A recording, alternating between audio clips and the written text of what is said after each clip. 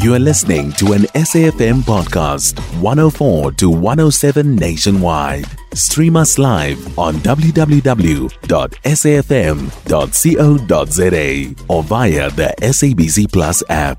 SABC News, independent and impartial.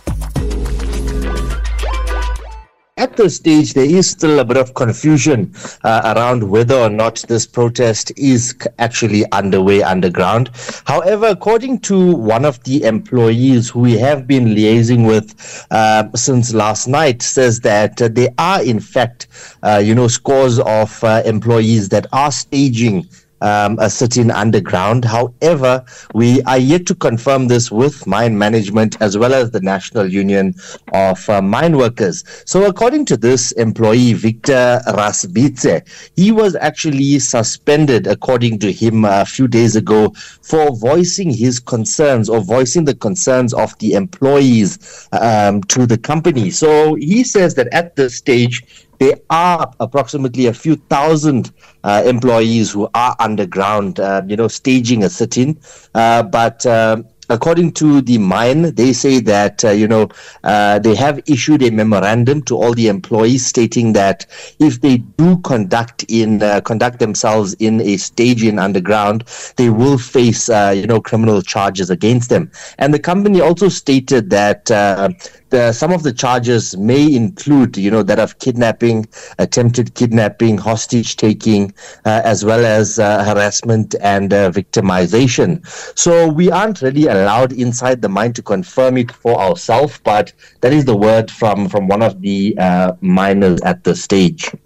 Sashin, what are the mine workers dissatisfied about? What is their disgruntlement at this stage? Well, according to this liaison that we have been speaking to, he says that there are in fact quite a number of issues, and those include, that of workers being unfairly paid, a few deceased beneficiaries, their families having not been paid, and also the fact that they have actually put in quite a substantial amount of money into shares without the workers' consent, and that is the NUM. So there are quite a number of issues, but, just to get confirmation is proving to be quite a challenge at this stage. And this talk about the union allegedly investing 140 million rand from workers' coffers into Impala shares. Have you been able to get any further on that particular investigation? Yeah, so that is also another bone of contention that this employee liaison that we have been speaking to has raised. I have actually made several calls to quite a number of NUM representatives, both provincially in the Northwest as well as nationally. And up to this stage, we haven't really gotten any solid feedback with them saying that they are currently busy engaged in meetings and they can't speak to us at this stage.